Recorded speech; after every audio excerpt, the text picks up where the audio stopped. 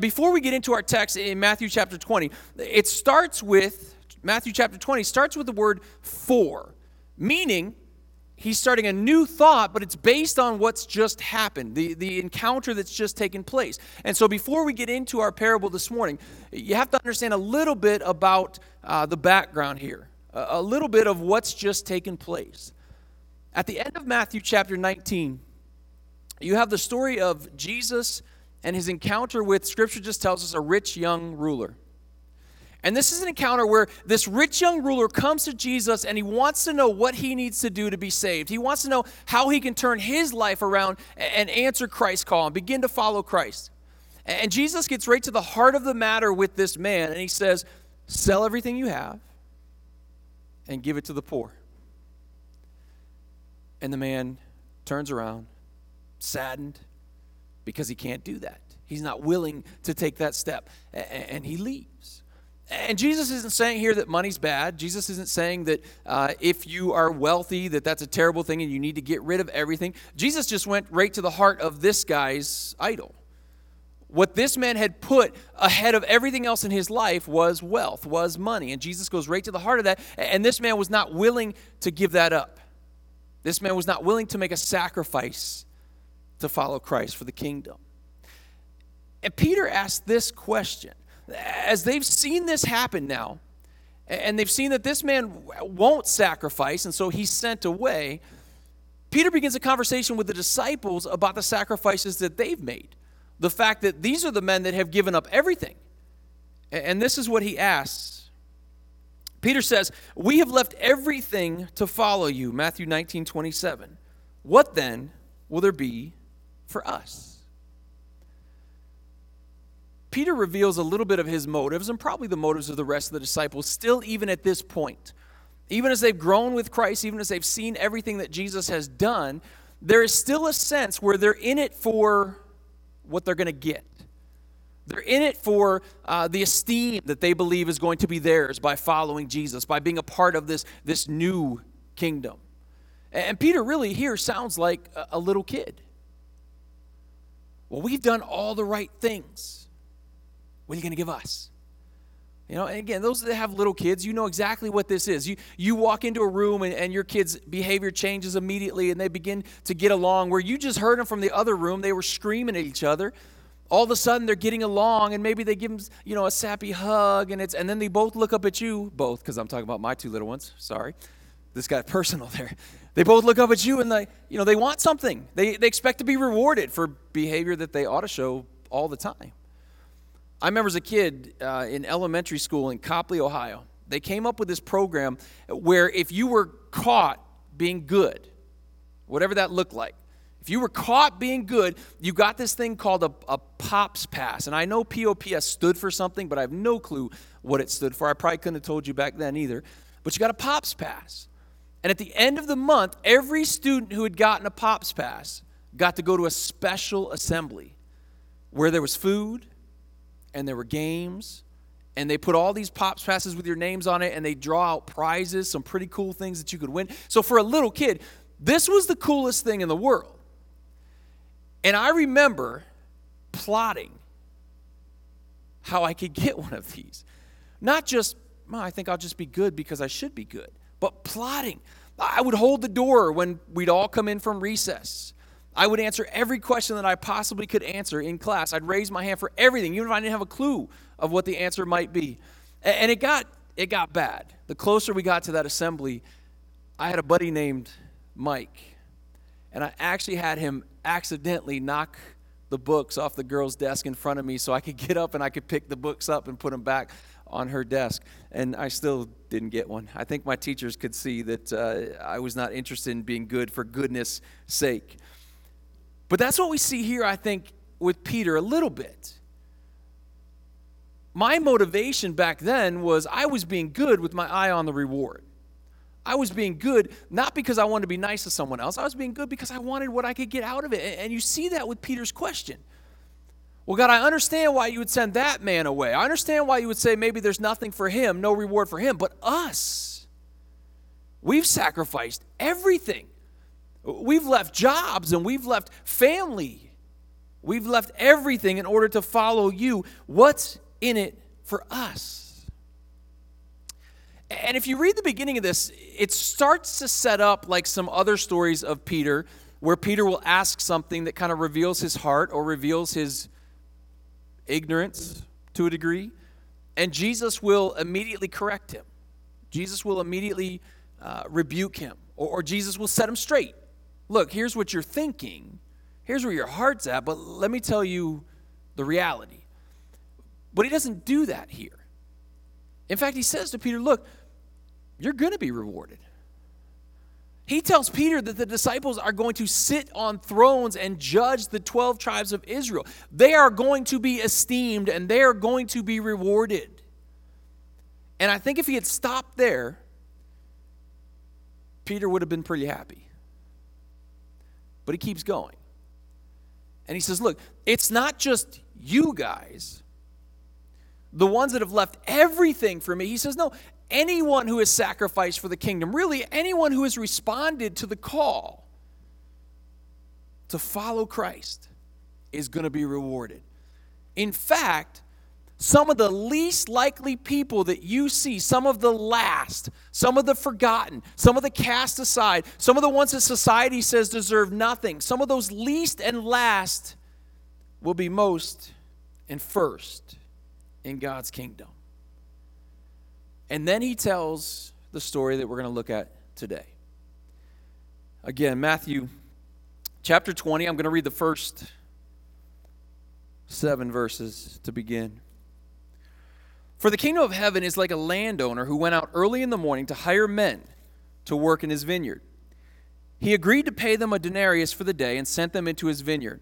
About the 3rd hour, all right, I think, yeah, the version I have on my computer and the version I have in my Bible, I could not find this version online and the online and any of the Bibles I have. So mine says the 3rd hour, but you'll have basically it corresponds into what we would think of. It's 9 o'clock. About the 3rd hour, he went out and saw others standing in the marketplace doing nothing. He told them, you also go and work in my vineyard, so I will pay you whatever is right. So they went. He went out again about the 6th hour and the 9th hour and did the same thing. About the 11th hour, he went out and found still others standing around. He asked them, why have you been standing here all day doing nothing? Because no one hired us, they answered. He said to them, you also go and work in my vineyard. So as we start this parable, as we start the story, it's important to know who the players are. A parable is something, again, with a parallel meaning. Each of these people, each of these characters, the players in this story represent something. And what we have laid out for us would have been a typical work situation in Israel.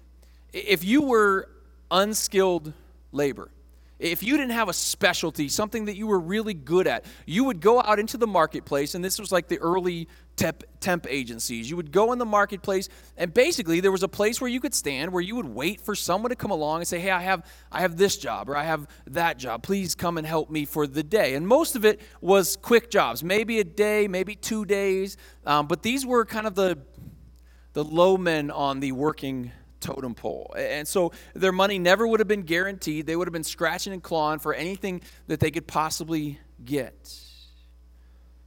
We had a place like this, I remember when I worked in Nyack, and I'm sure some of the bigger cities have places like this still today, but I worked for a roofer for a summer in Nyack, and I can remember times where we had a big job and we had a deadline. Pulling up to this place, and there was 20, 30 people, and if we needed 6, we'd get out and point at 6 guys, and they'd jump in the back of the truck, and away we would go. And they would be basically contracted to work for that day and paid that day. The first group of workers the owner calls to work, they agree to work for a denarius. Now, this is important really only in that a denarius would have been far more than they normally would have made for a day. A denarius in that day would have been the wage of a Roman soldier. And so again, if these are the low men on the working totem pole, the Roman soldiers would have been more above middle, upper middle class maybe of what we have today. And so they're going to make what a Roman soldier is going to make for one day. That is a lot of money. And they would have jumped at the opportunity. They would have been thrilled with the opportunity to give an honest day's labor, to work one day and to make that kind of money. And then we're told that the owner repeats the process several times. The Jewish workday would have begun at 6 a.m. That would be the first hour. And so the third, 6th, 9th, 9, 12, 3 p.m.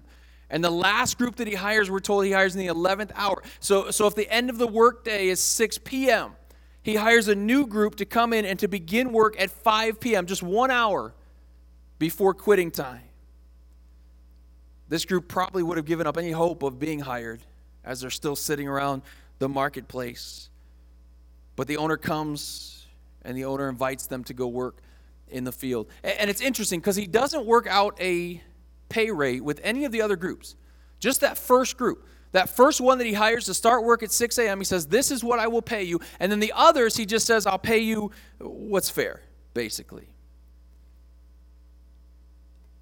So these are the players that we have in the story. This is what each one represents as we move forward. The landowner is God. All right, in this story, the landowner is God the Father. The workers are those who he calls and responds to the call, which would be Christians. All right, these are people that later on, as you get into the New Testament, and it becomes clear when Christ dies and is resurrected again, those who have placed their faith in Jesus Christ, those are the workers in the field. The field is the world that God has prepared, and that work is working for the kingdom. That work is the unique call that God has on each and every one of our lives. That work is what Ephesians 2:10 talks about when it says those good works that God has prepared in advance for each of us to do. The denarius, that wage, in this story would represent God's grace to us, would represent salvation, would represent heaven. So that's the basics of the parable to this point. These are the players, all right? Now the stage is set, and now it gets a little bit interesting. Because immediately we see a problem. This is where I think the passage gets rough for some people. And this is why, honestly, I haven't heard a lot of pastors preach on this, because I think this is an affront to our basic sense of fairness. Our basic sense of the ways that things should be. And for a lot of Christians, we would never admit it, but there's some things in this parable that push some buttons for us, I think. All of us are born with this sense of what's fair and what's not fair. Again, I'm so grateful that God gave us those second two kids, because it's given me a whole new litany of illustrations that I can use. But if you don't think you're born with a sense of fairness, go on a road trip with two little kids in the back seat. How many times will you hear things like, Mom, William got 2 more fish crackers than I got? Or, Dad, Liv has 2 books, I don't have any. It's not fair. Even at home, like sometimes I'll empty my pocket change and I'll just divide it between the 2 kids. And if it's not spot on equal, one of those kids is going to throw a fit. Even though they're getting something they didn't have before, something that wasn't theirs, it's still not fair. Now they're getting a little older, so it's not as big a deal. But back when they were both younger, I could give Olivia 4 dimes and then give Will 3 quarters. And Will would throw a fit because she got 1 more coin. Even though he has more money, she got 1 more coin than he did. It's just not fair. And again, I think all of us are born with that sense. And for a lot of people, that carries over into our relationship with God. We expect God to be exactly the same with everybody. And we expect God to treat us according to the things that we do, or to treat us according to how long we've been a Christian. And what we see in this passage, what we see in this story, is that God ultimately does treat us all the same. He treats us all with grace that's completely and totally undeserved. And that's going to look different in each and every situation. But we can find ourselves sometimes kind of, if you translate to the work world today, we can catch ourselves comparing paychecks. Have you ever worked with someone that you knew did either the same amount of work as you did or even less work than you did, but you know they got paid more than you did? That's a tough situation. I was on the opposite side of that. One of the first jobs that I took when I moved back to Syracuse after seminary the first time didn't work out. We moved back to Syracuse. We got a child on the way. We don't really know what we're going to do. And with my degree was good to sell things, and that's it. And so I was a salesman. Well, sell things or be a preacher. Those were my options. I wasn't in ministry yet, and so I went and I looked for a sales job. And I've told you before, I've sold all sorts of things. I've sold Cutco knives. I've sold generators. I moved from selling generators, which looked good actually on a resume, because I've told you before too, I did it during Y2K when everybody was freaking out that the world was going to end. And so I sold these generators, and I mean, it was easy, even though I knew nothing about generators at all. But on a resume, that looked really good because I sold a lot of them. And I moved from that into selling cell phones for this new cell phone company. And this was way back in the early days of cell phones. And they liked my experience. They liked the fact that I've sold several different things. And so they hired me on full-time with benefits for this company. And as I began to work, I began to notice that people were treating me differently. I'm a fairly friendly guy. I feel like I make friends somewhat easily. None of these people would talk to me. It was very obvious that they were upset with me. They were angry at me. And as it turns out, this company had only hired temps up to that point. And so each of these people that I was working with, that we were doing the exact same thing, that honestly most of them were selling more than I was selling, all of them were temps with no benefits and a starting wage that was much less than what I was making. And for them to move from temp to permanent, they had to meet quota for 3 months. The problem is, our product was horrible. Our product was terrible, and our stores were in places no one went, ever. And so I never came close to quota any of the months that I was there, and nobody else did either. And so they knew they're in a situation, they're never going to be on permanent. The entire time I was there, I was the only one that entire time that was permanent. But I was doing the same, or even a little bit less than they were doing. I'd been there a lot less, had less invested in the company, had shown less loyalty than the rest of them were, and yet I was being paid more than everyone else there. And you can understand, they were a little upset. Even my charming personality couldn't overcome that. But each of them had a sense of what was right and fair. And on the surface, obviously, that didn't qualify as fair. You see the same thing happening here. Listen as we get into the rest of the story. Beginning with picking back up in verse 8. When evening came, the owner of the vineyard said to his foreman, "Call the workers and pay them their wages, beginning with the last ones hired and going on to the first." Now, the original listeners to this, those that were gathered around and listening as Jesus taught, this would have stuck out immediately. Because in those days, if you hired day laborers, the first ones hired were the first ones called in and the first ones paid so that they could go and they could get on with the rest of their day. So the fact that he says, call the last ones in first, is huge. Because those that were hired first are now watching as those that were hired after them are receiving their wages. The workers who were hired about the 11th hour came, and each received a denarius. So when those came who were hired first, they expected to receive more. Now, they didn't have a problem with what they signed up for. They didn't have a problem with the fact that they were going to work a day's labor for a day's pay. But as they watched everyone else get paid, now all of a sudden, now they've got an issue. Now they don't like the fact that they're only making the same amount as that person that only worked for 1 hour. They'd been in those fields for 12 hours. When they received it, they began to grumble against the landowner. These men who were hired last worked only 1 hour. They said, "But you made them equal to us who have borne the burden of the day, or the work and the heat of the day." But he answered one of them, "Friend, I'm not being unfair to you. Didn't you agree to work for a denarius? Take your pay and go. I want to give the man who was hired last the same as I gave you. Don't I have the right to do what I want with my own money? Or are you envious because I am generous? So the last will be first, and the first will be last." Now, most of us, I would think, can relate to those workers that were hired first. We read that they were upset about it, and we go, well, of course they were upset about it. That's not right. The temperature would have been well over 100 degrees. They're out there in the vineyard. They're working 12 hours, and they have to watch as someone who just got hired an hour before quitting time gets paid the exact same amount. These men worked a fraction of the time, and they were being paid the same. And then, again, just kind of as an extra bonus,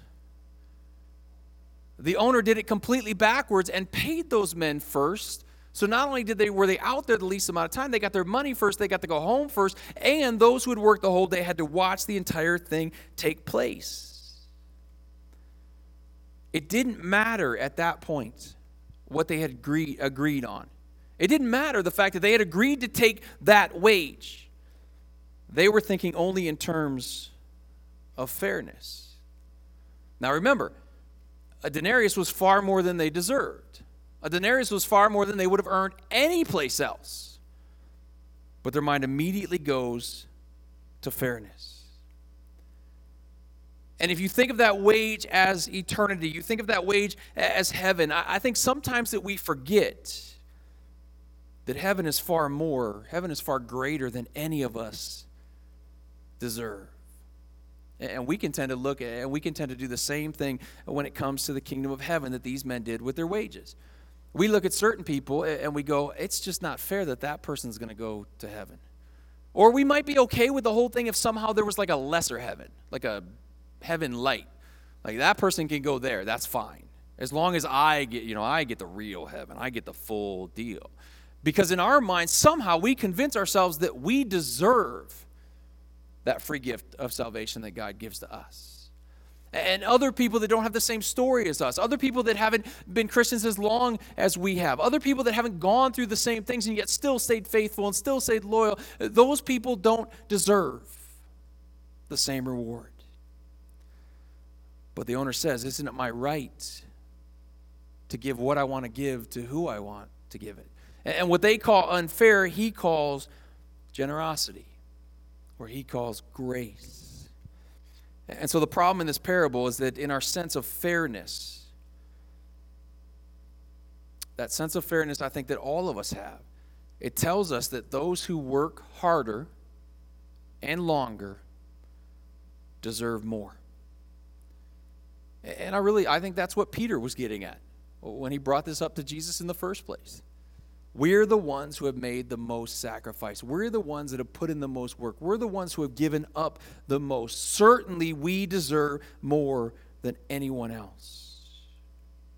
But the problem is it's not fair. It's grace. And grace is never going to make complete and total sense to us. Grace goes against some of the basic ways that we're wired with a black and white sense of right and wrong and fairness. But in God's grace, with God's generosity, the pay is the same.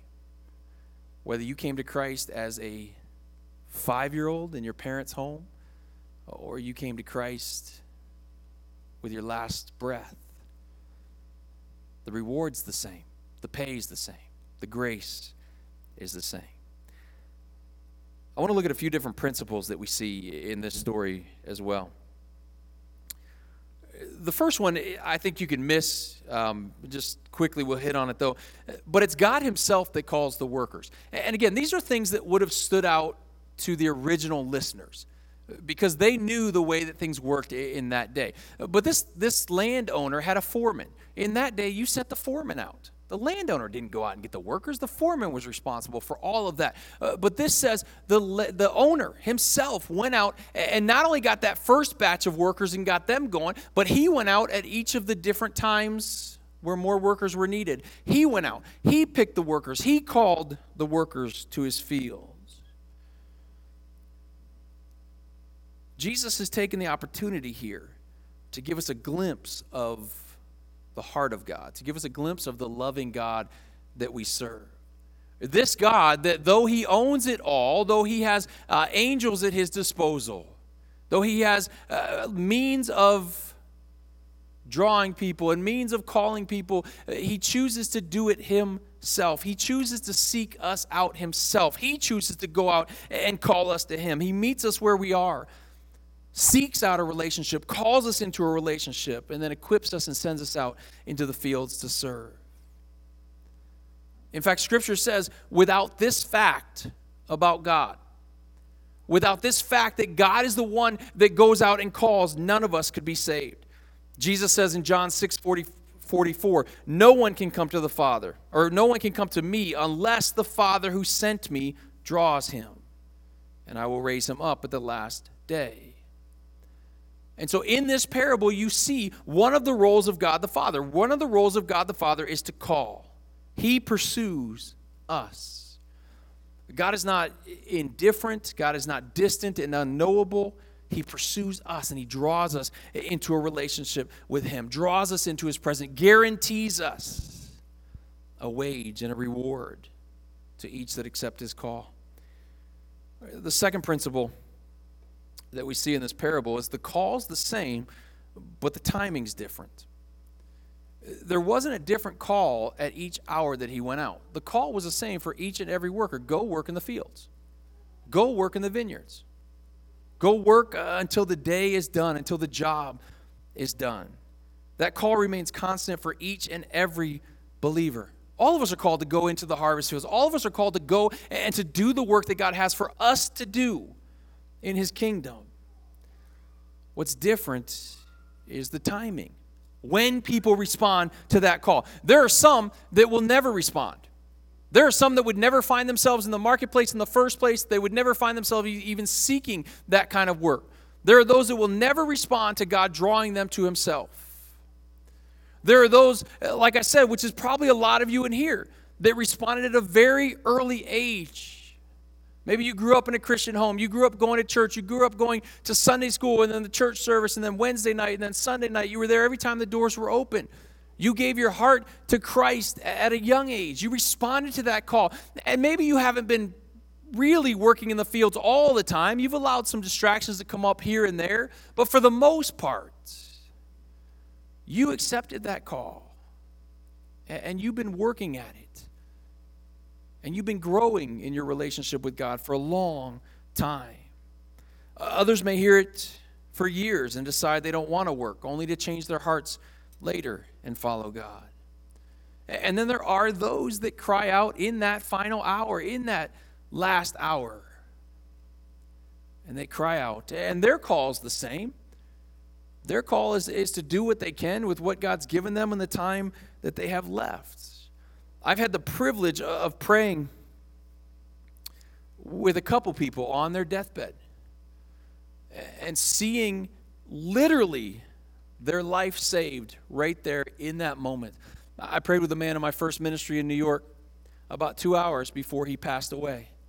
And I had a long talk with his sister. He had been a miserable man. A miserable man. And his sister, rather than being excited, because no matter how old you get, apparently, sibling rivalries just keep going on and on and on and on.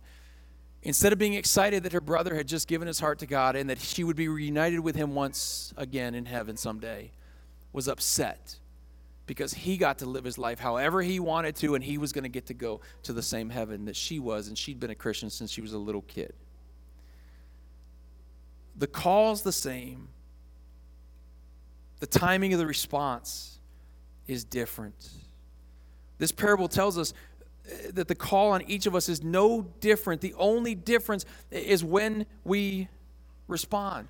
And the beautiful thing is, God can use any of our lives, no matter what time that response comes. That man that prayed to receive Christ on his deathbed, we saw several people come into a relationship with Jesus Christ at his funeral because they knew what a miserable man he was. And yet, even in those couple hours, they could see the change. They could see the peace. They could see that something very real had happened to him in those few moments. God can use the testimony of those that have gone through terrible circumstances. Those of you that were saved at a young age like I am, I'm sure that I'm not alone in this. There were times where I would hear people giving their testimonies. I remember Teen Challenge coming to our church, and these guys getting up, and it was about drugs, and they were doing this, and they were doing that, and God saved them from all that, and God changed them. And I remember as a little kid sitting there thinking, man, I wish I had that testimony.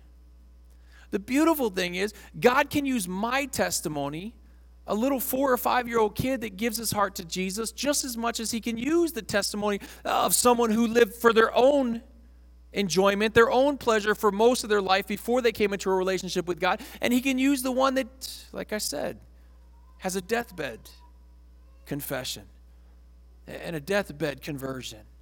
God can use each and every one.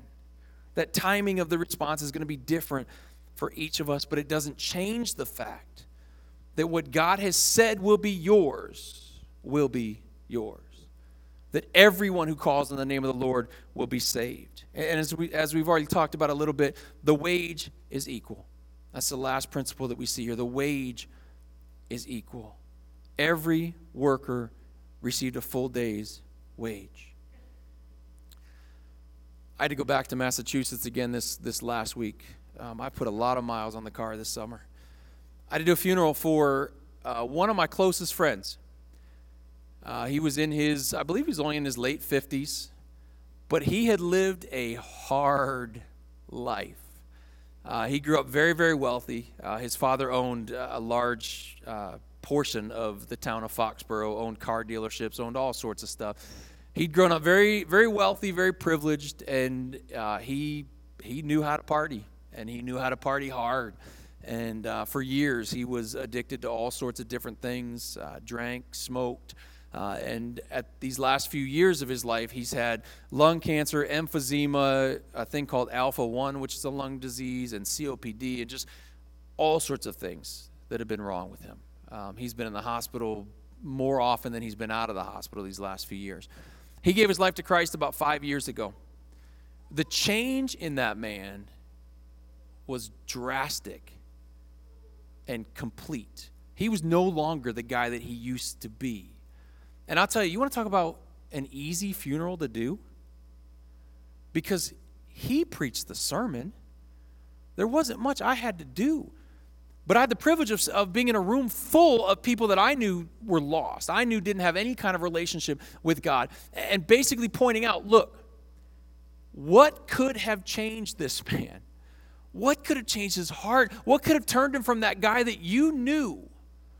The guy that burned bridges, the guys that burned through marriages, that ruined relationships with his kids, to this man now who was a great grandfather. Not great-grandfather. He was a good, like great, good, that kind of, okay? Good grandfather, just one level. Had a great relationship with his children now. Was generous, was kind, was all the things that they never would have described him before. Now he was those things.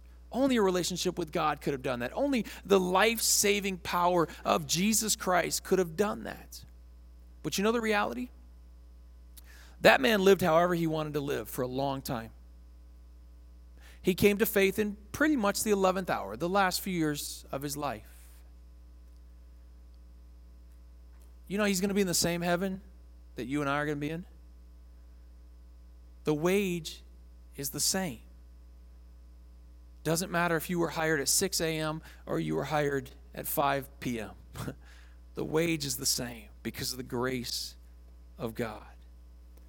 And so the point of the story, the temptation with parables can be to overanalyze every detail, to try to find hidden meaning where I don't think there was any intended. I've read some of the most interesting commentaries on parables where guys are just reaching for any little thing they can possibly find. I think this one is pretty straightforward and pretty simple. The parable was to teach one thing to the disciples. They would absolutely be rewarded for their service with grace. But because of what Jesus had come to do, and because God loves each of us, he would extend that same grace, that same reward to all who call on his name, regardless of length of service, regardless of kingdom accomplishments. Like that old hymn says, the vilest offender who truly believes that moment from Jesus a pardon receives. Thank God. In his kingdom, it's not about fairness. It's about grace. And I think we need to concentrate more on that beautiful grace that's been given to us. Stop worrying about other people if they're doing what we think their kingdom job is. Stop worrying about what we think their relationship with God looks like. Do what God has put in front of us. And trust that God in His grace, trust that God in His generosity is going to work out all the details in the end. That's not up to us, and it's not something that we need to worry about. And I think we need to stop and ask ourselves the question every once in a while. Are we being paid what we're worth? Because the answer is an absolute resounding no. The gift of God is far more than we're worth, and it's far more than any of us deserve. And when we're tempted to think that that person hasn't done enough, or we're tempted to think that that person hasn't been saved enough, we need to be reminded that it's only by the grace of God that we have a relationship with Him, and it's only by the love of God and the grace of God that we have an eternity in heaven to look forward to as well. Let's pray. Heavenly Father, we thank You again for these great stories in the Gospels. We thank You for the way that You chose to teach, taking things that in that day and age especially would have made such complete and total sense to those that were hearing, and yet using it to deliver a deep and powerful, eternal message. Lord, I thank You for Your grace. I thank You for that grace that extends to each and every one that responds to Your call. Each and every one that You send into the fields. Each and every one that You send towards the harvest. Each and every one that responds. We all receive that same grace. We all receive that same wage. We all are paid far more than we ever could deserve or earn on our own. And we thank You for that gift of heaven. I pray, Lord, that You would give us hearts that rejoice with those that accept that gift. Not looking at those details, not looking at those things that we might think are not fair, but rejoicing in the fact that Your grace extends to us and extends to others. And Lord, I pray again in this place that we would see a harvest of people that respond to that call. In Jesus' name.